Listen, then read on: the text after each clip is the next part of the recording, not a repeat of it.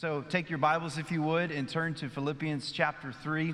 We'll be there in just a minute. Just about everything that we have and deal with in life and go through, we kind of put into two different categories. We can pretty much categorize everything that happens, everything that we view, in the category of either good or bad. Now, I know that there's some leeway between those, and there's maybe some things that you would say are neutral, but for the most part, we could pin everything down that happens to us or everything in our life down to good or bad. So it was a good day or it was a bad day. Even if it's kind of a ho-hum day, let's be honest, it's kind of a bad day when you think about it. Good day or bad day. It was a good meal or a bad meal. It was a good experience or a bad experience. We can do that with a lot of different things. This is a good baseball team. This is a bad baseball team. We won't mention names of any teams to put in those categories. This is a good football team. This is a good bad football team. This is a good basketball team. This is a bad basketball team. And those of you that want to debate which category North Carolina would go in or Duke would go in can do that. Good or bad. We do that with people too. This is a good person. This is a bad person. This person kind of lines up with everything that I think that's good and the way that they should be living and the things they should be doing, or this is a really, really bad person. We can do that with other things that some people do. Good cook or bad cook. I'm betting that when I said good cook, somebody's name or face came to mind. If you're sitting with your spouse, this would be a great time, husbands, to put your arm around them and say, I thought of you, babe. And I would also bet that when we say bad cook, you think of somebody else. I mean, I grew up in Southern Baptist life and churches all my life, and I have met plenty bad cooks. I've been to many potlucks, and I just want to make sure that I know which dish so-and-so made so that I can completely avoid it and stuff. Good cook, bad cook. Good husband, ladies, bad husband. In fact, now would be a good time, ladies, look at your husband and say, honey, you are the best husband I could have ever imagined. There's not a lot of you talking. What's going on this morning? Good golfer, bad golfer. Most of us in this room are probably bad golfers. We may say, well, I'm a good golfer, but in reality, you're probably not. Good golfer, bad golfer. Good student, bad student. Some of you were some great students. You worked hard, you made grades, you did well. Some of us, however, weren't so great at being students. We were bad students. We were procrastinators. We didn't always make the grade. We didn't like doing that sort of thing.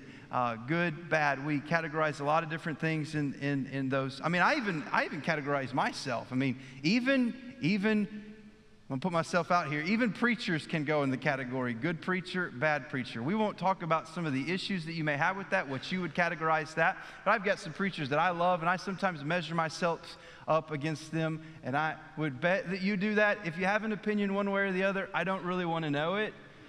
Keep that to yourself. You can write it in your Bible journal or something. He's a bad preacher. What about this? Let's think about this category. Good Christian, bad Christian. What does it take to make the good Christian category?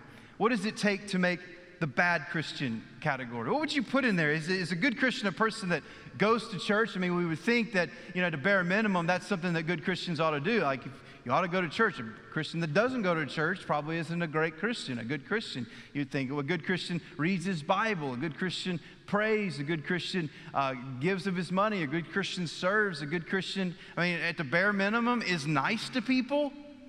Like, you can't really be a good Christian and not be nice to people. That would be a bad Christian because of the meanness that they are to people. What makes us good or bad as followers of Christ?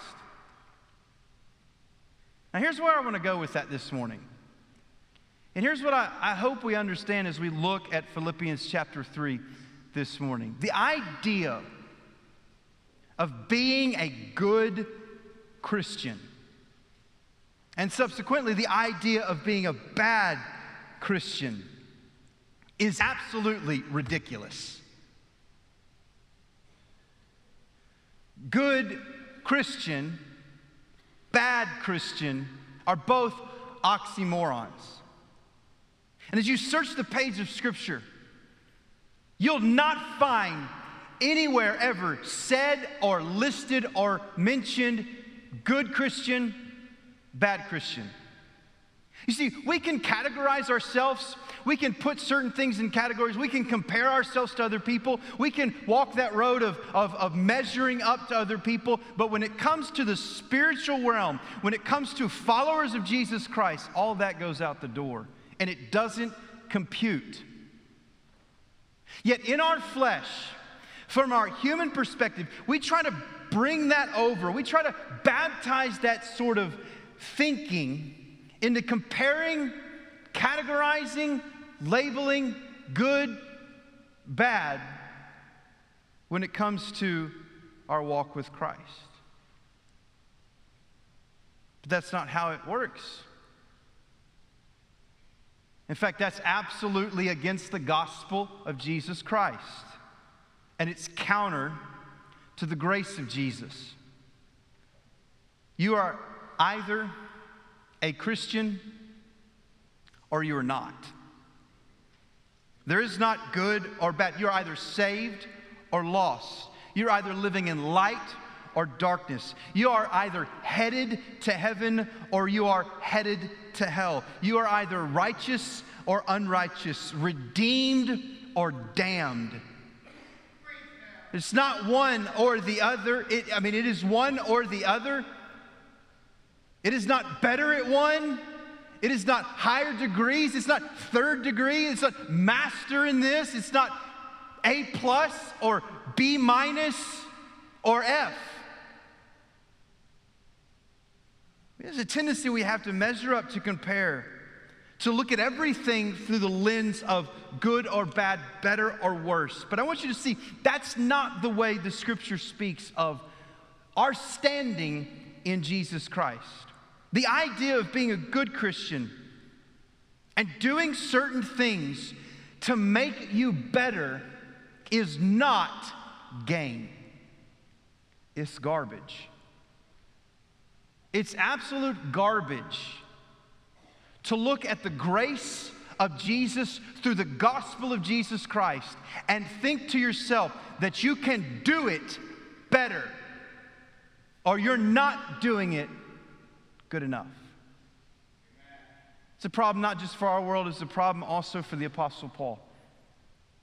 Numerous times throughout his epistles, and even Peter, when he wrote 1st and 2nd Peter, addressed this very issue of robbing grace and bringing back in works.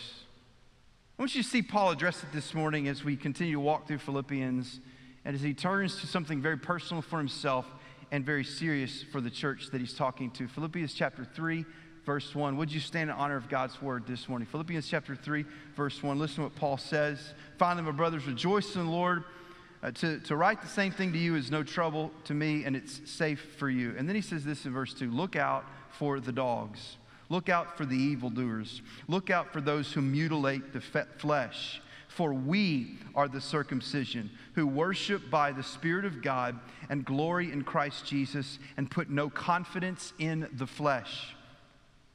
Though I myself have reason to put confidence in the flesh also. If anyone thinks he has reason for confidence in the flesh, hey, I have more. Circumcised on the 8th day,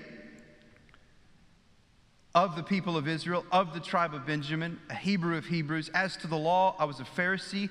As to zeal, a persecutor of the church. As to righteousness under the law, blameless.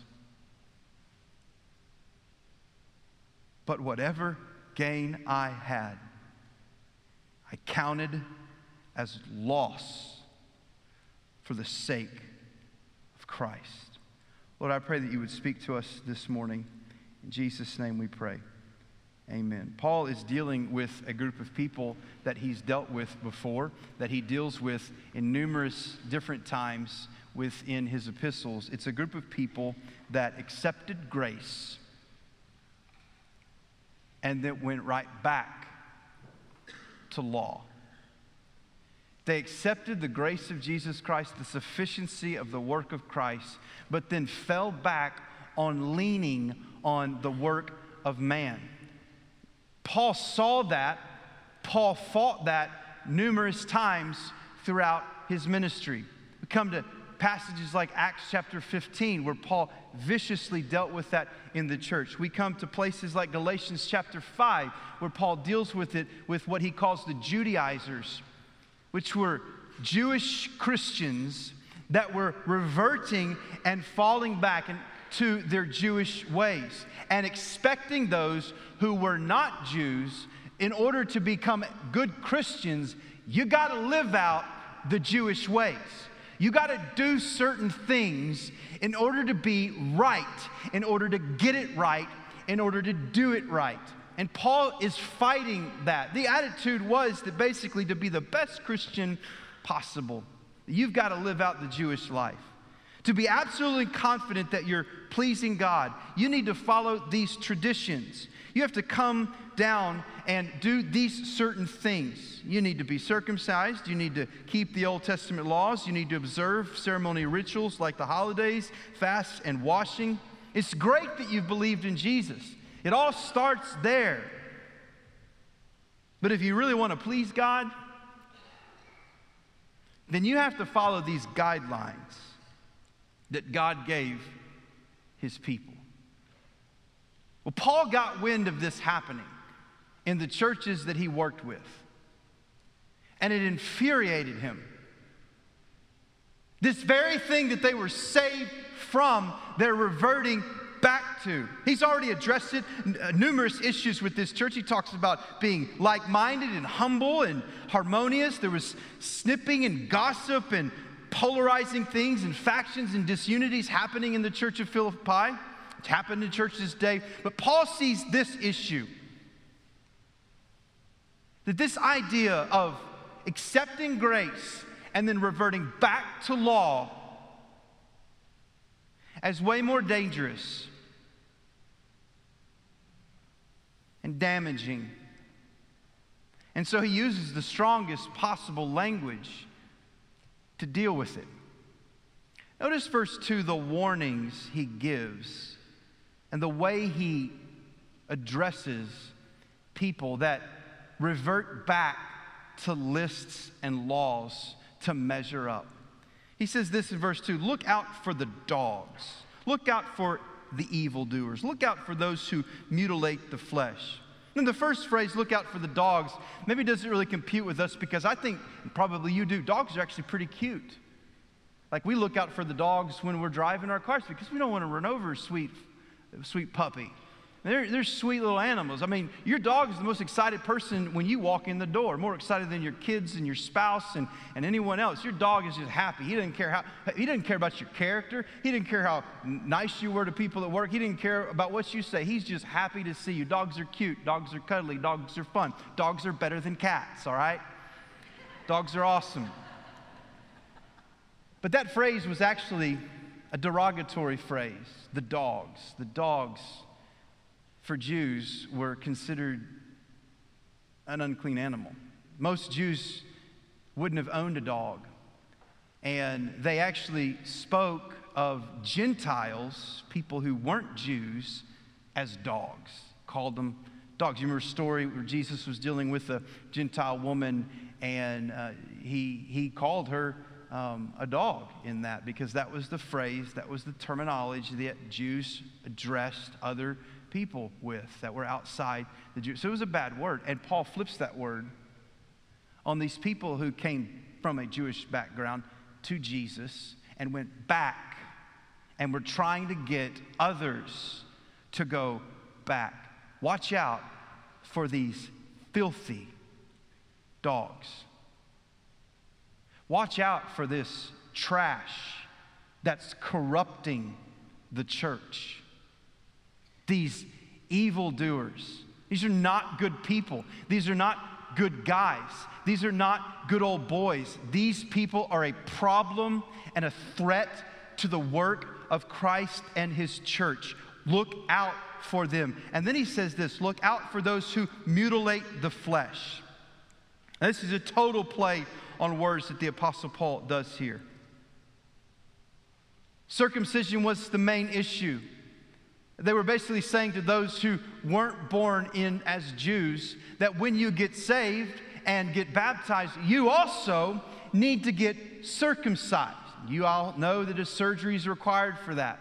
Well, Paul calls this ancient ritual, this beautiful practice of the first covenant that God made with Israel, the sign of that covenant, Paul calls it a mutilation of flesh. Totally flips this idea that this would be a good thing. These mutilators, these guys who think to do this, you got to be good. It's actually the opposite of good, because this idea of mutilating the body was on par with pagan practices forbidden in Leviticus chapter 21, verse 5. Paul uses the absolute strongest language that he could to speak of these Jewish Christians who were reverting back to works. Now, Paul was a Jew, and he respected the Jewish practice and rite.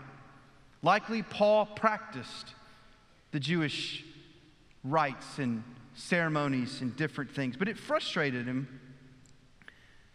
that there were those that were trying to enforce upon Gentile Christians in order to make them good, full Christians. Paul intensely battled with this group of believers as they distracted and misguided Gentile believers. It infuriated him and it grieved him. Because what it was doing, it was adding works to grace. It was adding religion to relationship. It was robbing the heart of the gospel. The Jerusalem Council settled this matter, that Jesus was fully enough for salvation. And Paul is battling this with the severest words that he can, the harshest words that he can. Watch out for these people. Stay away from these people. Kick this garbage out. You know, we do the same thing. Yeah, I do the same thing. We get saved and we understand at that moment that it's not by my doing, but I need the grace of God, and we receive that grace of God through Jesus Christ. And the work of Jesus is sufficient to save us. I would imagine that every person in this room that really understands the gospel would say, hey, Jesus is enough, right? I mean, you can amen that. That's okay to amen. Jesus is enough, right? Yeah, he is enough, but then we have this tendency to believe that, but kind of walk back on that. Like, he's enough, but I also need to do these things. In fact, we take good things, things that are not bad things, things that we're actually taught to do, and we make them more significant and more important than they're supposed to be and what they're intended to be. And so we immediately begin to add to the list. So, like, I am saved, and I am right, and I am holy in Jesus Christ, and I am fully accepted in Jesus Christ, so long as I get baptized, and as I go to church, and as I go to Sunday school, and as I give, and as I do certain things. I got to watch that cussing. I got to watch my thinking, because I want to be accepted by Christ. I want to be accepted by God. I want to be right in His eyes. So I got to do these things. And so we add to the list, like go to church and go to Sunday school and be nice and cuss less and give money and be Republican. I don't know. We just add to the list. And we make up stuff to throw into this list of things that we have to do to measure up, to be seen as good, to be right in God's eye. And maybe one day we'll move far enough up the ladder, we could be a teacher or a singer or a deacon or a pastor.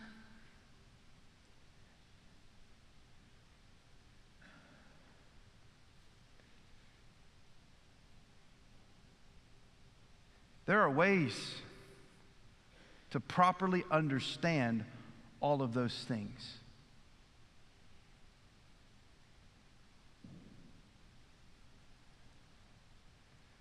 But we can't miss the fact that at the heart of the gospel is you are not good enough. You will not ever be good enough. And nothing you ever bring to the table will ever get you good enough. That's why we need Jesus. Because He's good enough. And He makes you good enough. And in God's eyes, through the lens of the blood of Jesus Christ, you are accepted, and you will never be more accepted, and you will never be less accepted. You are in. We leave the law at the cross, and we enter by the grace of Jesus Christ, and yet we have a tendency to immediately revert back to the law. And Paul says, don't listen to them, don't talk to them, don't do that yourself. You don't need any of this stuff to gain approval before God. All you need is Jesus Christ. You have His full approval. You don't need this stuff to have confidence before God. Look at the warning. Look at who we are. Sometimes we forget who we are. Sometimes we're measuring ourselves against other people. Sometimes we're measuring ourselves against some stature that we have in mind of what good and bad is. But look at who we are. Notice what he says in verse 3. For we are the circumcision who worship by the Spirit of God and glory in Christ Jesus and put no confidence in the flesh. Now, Paul has flipped these Judaizers and the circumcision they teach by calling them mutilators of the flesh. In verse 3, he says, we are the circumcision. That's us. He changes the meaning of the word. No longer is this seen as a physical sign or a physical action, but it's the consciousness of being new people of God. He speaks in Galatians chapter 6, verse 16 of the new Israel of God, calling us that. In Romans chapter 2, verse 28, verse 29, he calls it the circumcision of the heart. God doesn't care what's on the outside. God cares what's in the inside. God doesn't care how good we are on the outside and what sort of things we do on the outside. God cares about the inside, and God wants to mutilate our heart with the grace of Jesus Christ. There's a circumcision that takes place on the heart, and the physical practice now in this new covenant is completely meaningless. It's completely meaningless that a person thinks that they can do something to gain right merit with God. You don't believe me? Well, don't believe me. Turn in your Bibles to Galatians chapter 5 and listen to the Apostle Paul. Maybe you'll believe him. In verse 2, he says, look, I, Paul, say to you that if you accept circumcision, Christ will be of no advantage to you. I testify again, every man who accepts circumcision, that he is obligated to keep the whole law. You are severed from Christ, you who would be justified by the law. You have fallen away from grace. Verse 6, for in Christ Jesus, neither circumcision nor uncircumcision counts for anything, but only faith working through love. Look at who we are. We are the circumcision, inwardly changed and transformed in the heart by Jesus Christ. And he goes on, who worship by the Spirit of God. Jesus taught in John chapter 4 to the woman at the well that true worshipers worship in spirit and truth. And when you give your life to Christ, when you believe the truth of Jesus Christ, you receive the Spirit of God inside you. Now your worship means something, and your worship is fully and pleasing, acceptable and pleasing to God. I love what Mark said earlier today, that because of the Holy Spirit of God in us, it doesn't matter whether we feel it. It doesn't matter whether we do it right. It doesn't matter whether you can sing. It doesn't matter what you sing with. It doesn't matter what's in your hands. It doesn't matter whether you're reading it out of a book or on a screen. If you have Jesus Christ in your heart and the Spirit of God dwelling in you, you have the ability to touch the ears and heart of God through your praise and worship of Him. We are the true, real deal because of the Spirit of God in us. We didn't put that in us. We didn't do that ourselves. We worship by the Spirit of God, and we glory in Christ Jesus. Our boasting, our bragging, the only thing that makes us worthy isn't us. It's Jesus. We boast in the glory of Jesus Christ rather than boasting in our own work. Paul said in Galatians chapter 5, verse 16, "Far be it from me to boast except in the cross of our Lord Jesus Christ." And he also said in 1 Corinthians chapter 1, verse 31, "So that as it is written, let the one who boasts boast in the Lord." And we put no confidence in the flesh. That's who we are. We don't put confidence in this. We don't put confidence in what this can do. We don't put confidence in how good this can be. None of that. No self-acquired merit through religious and moral practices do I put confidence in. We do not in any way consider our standing before God to be improved, and certainly not established or secured by our own effort, our own rites, our own rituals, and our own religion. There is not, let me just say it like an old country, there's not a dadgum thing you can do.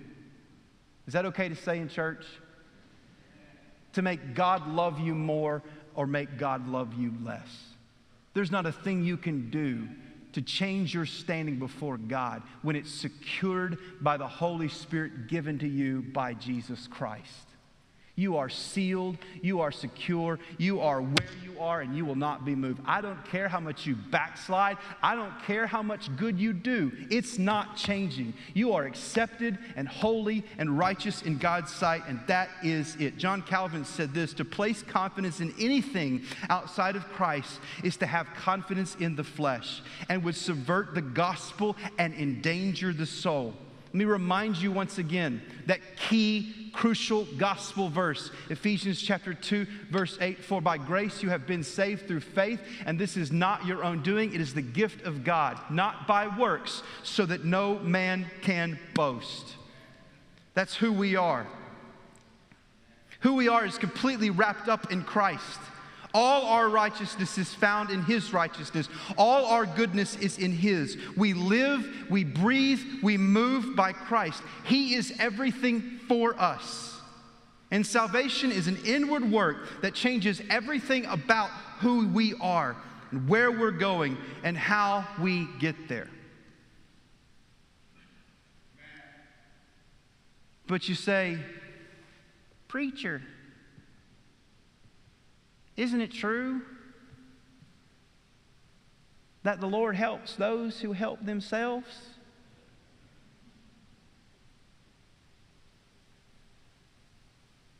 The two people were having an argument about grace and works, faith and works. And one person said, "Well, I kind of think of it, this whole going to heaven thing, this whole salvation thing is kind of like a rowboat. And to row a boat properly, you got to have two oars. And so thank goodness we have the oar of faith and grace. And we have the oar of works. You got to have both. Because if you just have one, you just go in circles. But if you have both, you can go straight in." To which my brother replied, "That's a cute illustration. Too bad nobody's getting to heaven in a boat."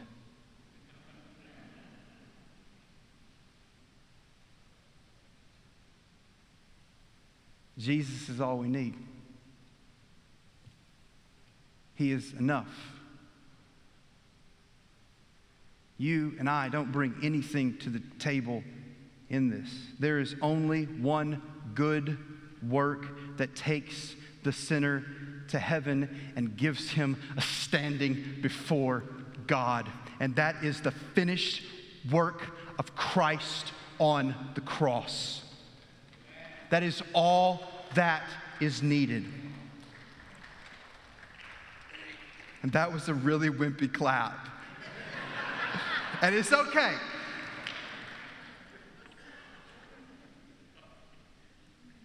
I want you to see one last thing in this, I want you to look at Paul's personal testimony. You see, this is a personal thing for Paul.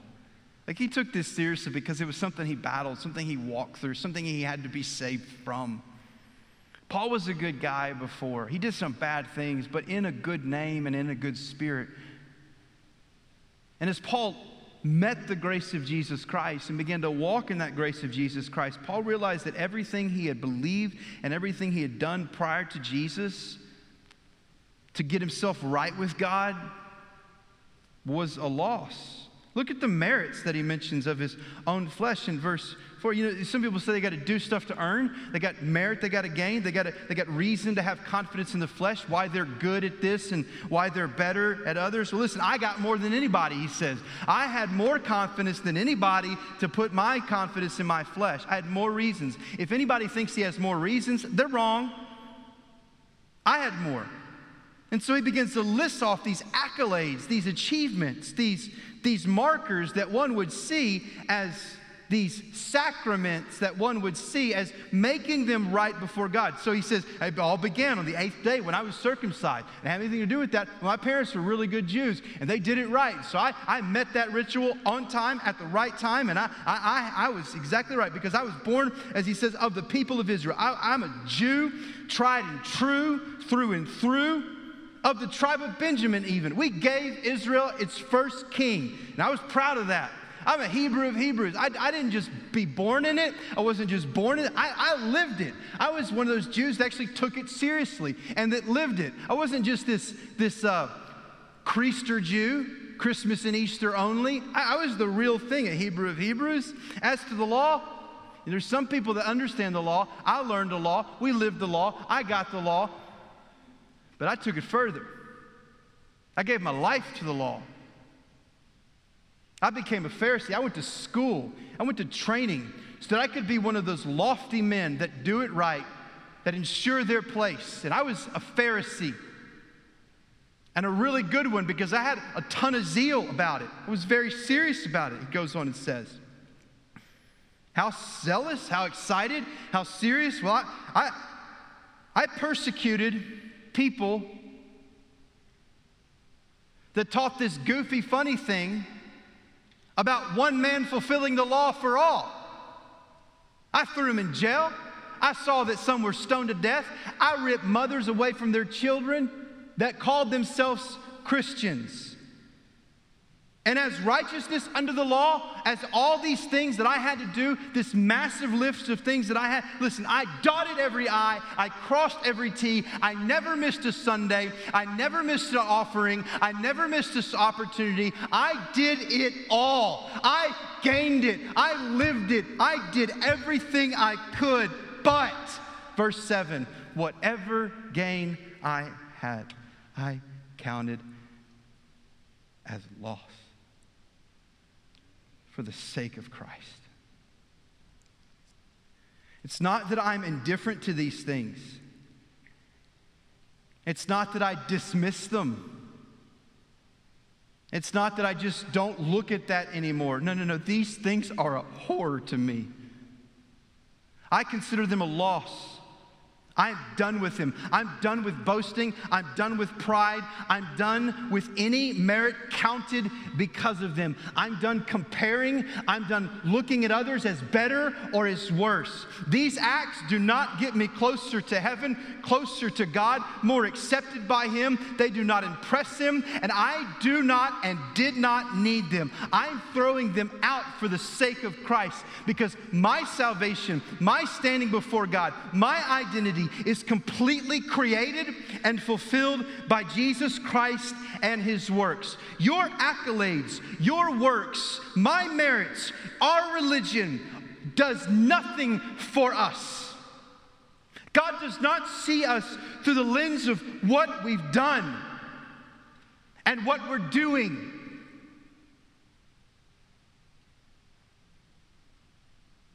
He sees you through the lens of the all-sufficient blood of Jesus Christ. When he looks upon you, no matter how long you've been a believer, no matter how much you've backslid, if you know Jesus Christ, if you've come to that place of point of turning from your sin and trusting in Jesus Christ, he looks at you through the all-sufficient, eternal, life-giving work of Christ. It was enough, it is enough, and it will always be enough.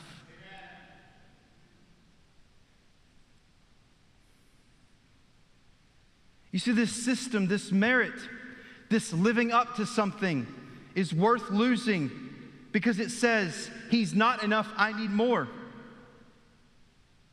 You see, it pulls our trust away from the sufficiency of the grace of Jesus and the power of Jesus. It says His grace is not sufficient. More is needed. His power of the cross is not enough. It needs my power and accomplishments too. More is needed to make me right with God. More is needed to get me in. More is needed to get me right. It's worth losing because it says do, and God will accept me. It warps our understanding of the way that God sees us and our standing before Him, our identity in Him, and our acceptance by Him. We'll think do, and God will accept me when it says done. And He accepts you in Christ. And it misses the whole point of obedience.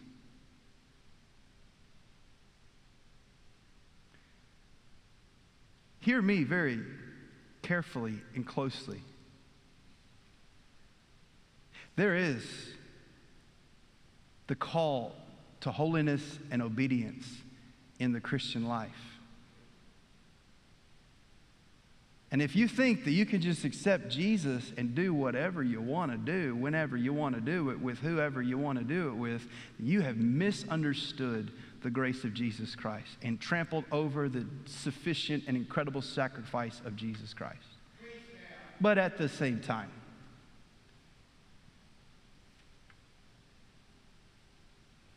if you think that doing makes you better, more worthy, and closer, you've missed the whole point. You see, this kind of thinking totally kills the motivation and reason behind and the foundation of our life with Christ, to be saved by grace and then to live by law.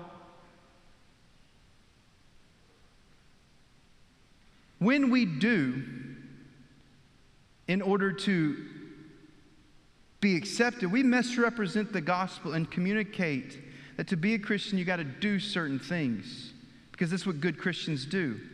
No, Christians are people saved by His doing, and they have to do nothing to get it. We are saved by grace, and we live by grace.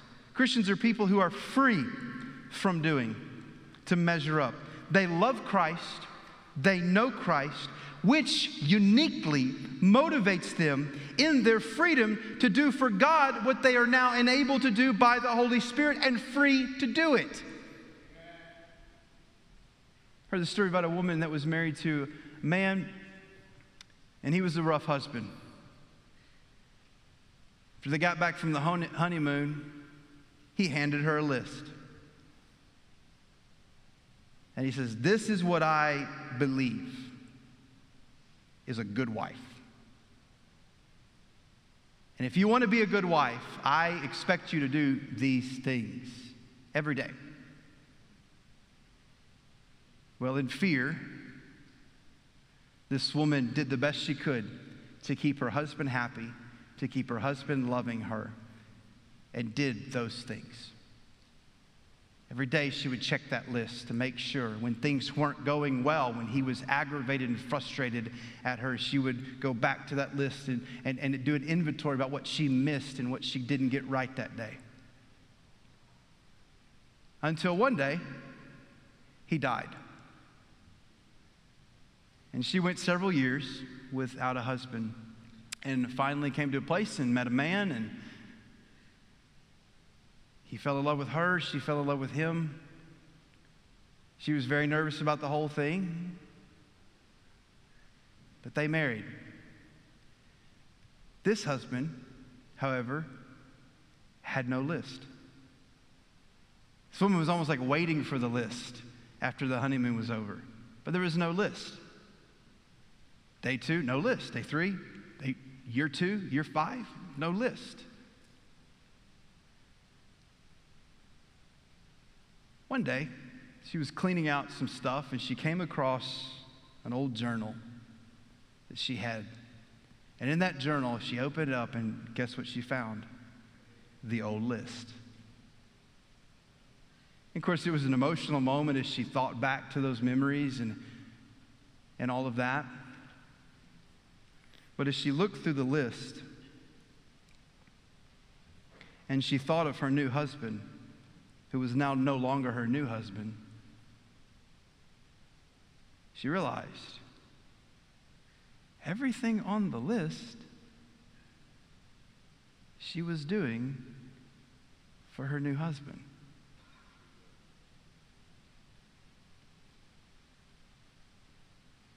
Listen, everything required to bring you in to a relationship with Jesus, to get God's love, to experience God's love, to save you from your sin, to give you eternity in heaven, has been done in Jesus. Amen. There is no list. And so in that freedom, in that grace, with the power of the Holy Spirit,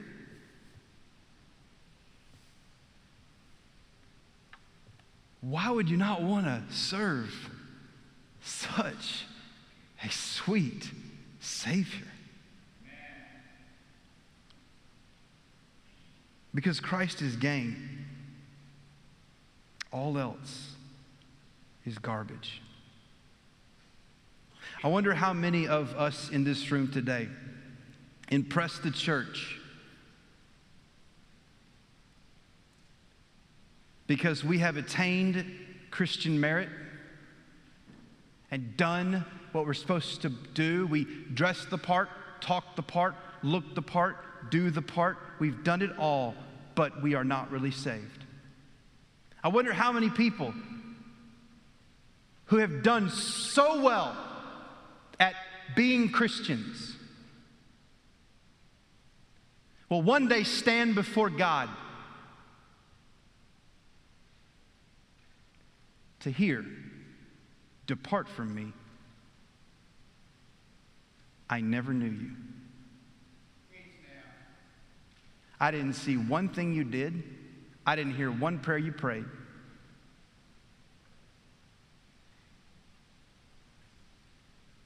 Because you didn't surrender fully to my Son and His work, because I saw everything He did for you."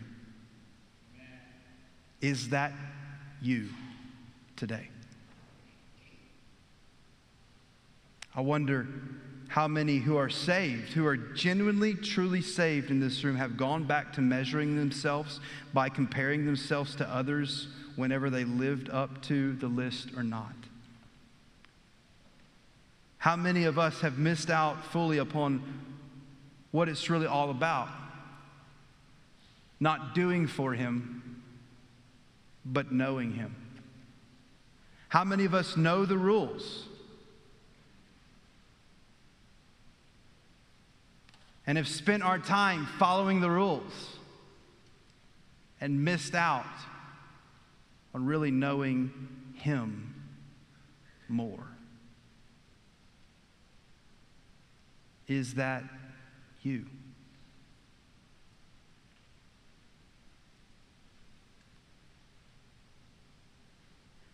Sometimes I think it's me. Because Christ is gain, all else is garbage.